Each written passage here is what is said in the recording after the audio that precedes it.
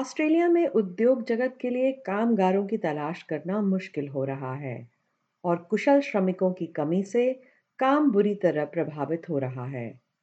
Corona संक्रमण में राहत मिलने से लोगों की मांगें बढ़ने की पूरी उम्मीद है और कंपनियां अब भविष्य में बढ़ने वाली इन मांगों के लिए अधिक से अधिक टैलेंट को भर्ती करना चाहती है। इसके चलते देश के बहुत से उद्योगपति श्रमिकों की कमी को दूर करने के लिए सरकार से तत्काल मदद का आह्वान कर रहे हैं। वे कुशल प्रवासियों को ऑस्ट्रेलिया आने के लिए अधिक प्रोत्साहन देने पर जोर दे रहे हैं, जिसमें स्थायी निवास के लिए आसान तरीके भी शामिल हैं।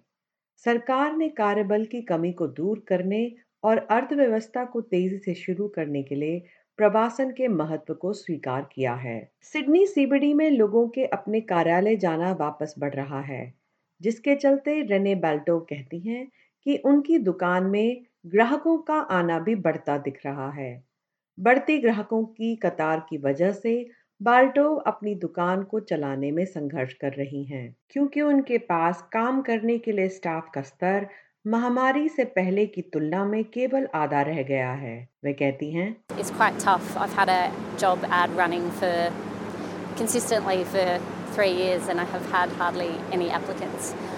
And my store isn't any different to any other hairdressing business in the country at the moment. So everybody's crying out for staff. It's a huge staff shortage in terms of hairdressing, but particularly in barbering, which is what we do. बाल्टोव का कहना है कि उन्होंने पिछले साल 5 कुशल श्रमिकों को खो दिया, जो ऑस्ट्रेलिया में लॉकडाउन और सीमा बंद के कारण विदेश लौट गए। नवंबर में अंतर्राष्ट्रीय सीमाएं फिर से खुलने के बावजूद कई कुशल प्रवासियों की वापसी अभी भी बाकी है।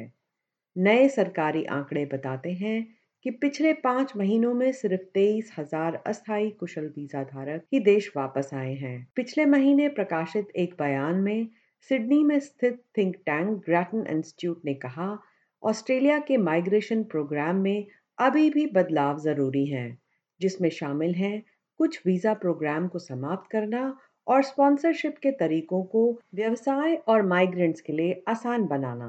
I knew there would be a slow take up of people coming back to Australia, but I didn't expect it to be this slow. So right now I'm hiring for 3 positions, and we've had no Australians apply and no migrant workers apply either. So it's been pretty tough.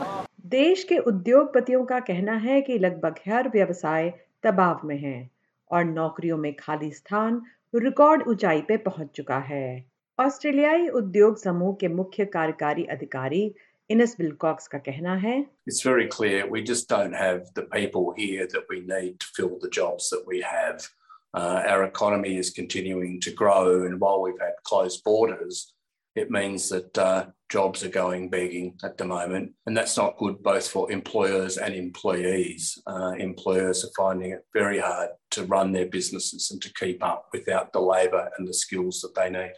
Wilcox अब श्रमिकों की कमी को पूरा करने के लिए सरकार से कुशल वीजा आवेदनों के लिए तेज और सरल उपायों की मांग कर रहे हैं।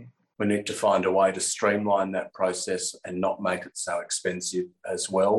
We've got to think about migration and training of locals together, but migration is a quicker fix and it does have spillover benefits for the economy as a whole. फिलहाल देश में फेडरल चुनाव का प्रचार तेज हो गया है।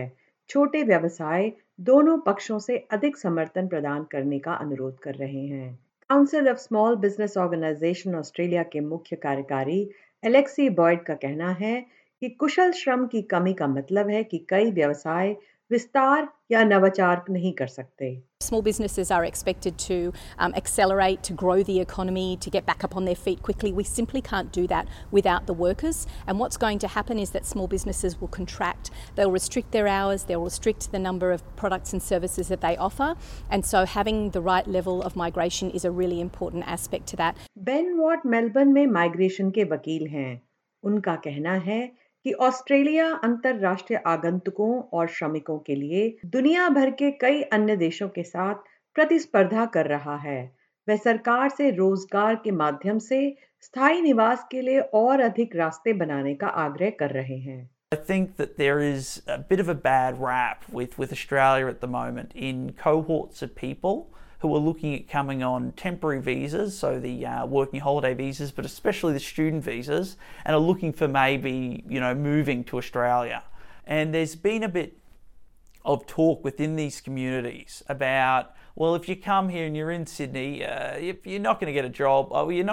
You will be able to get a job, but you won't be able to stay. सरकार ने 2022-2023 के लिए 160,000 स्थानों की स्थायी प्रवासी सीमा निर्धारित की है और कहा है कि कुशल वीजा धारकों के लिए 109 से अधिक स्थान उपलब्ध होंगे। विपक्ष का कहना है कि जल्द ही वह अपनी नई प्रवास नीति की घोषणा करेगा, मगर पार्टी ने पहले स्थायी प्रवास के लिए अपना समर्थन दिखाया है। SBS न्यूज से कैसेंड्रा बेन्स की इस रिपोर्ट को प्रस्तुत किया है नताशा कौल ने SBS हिंदी के लिए।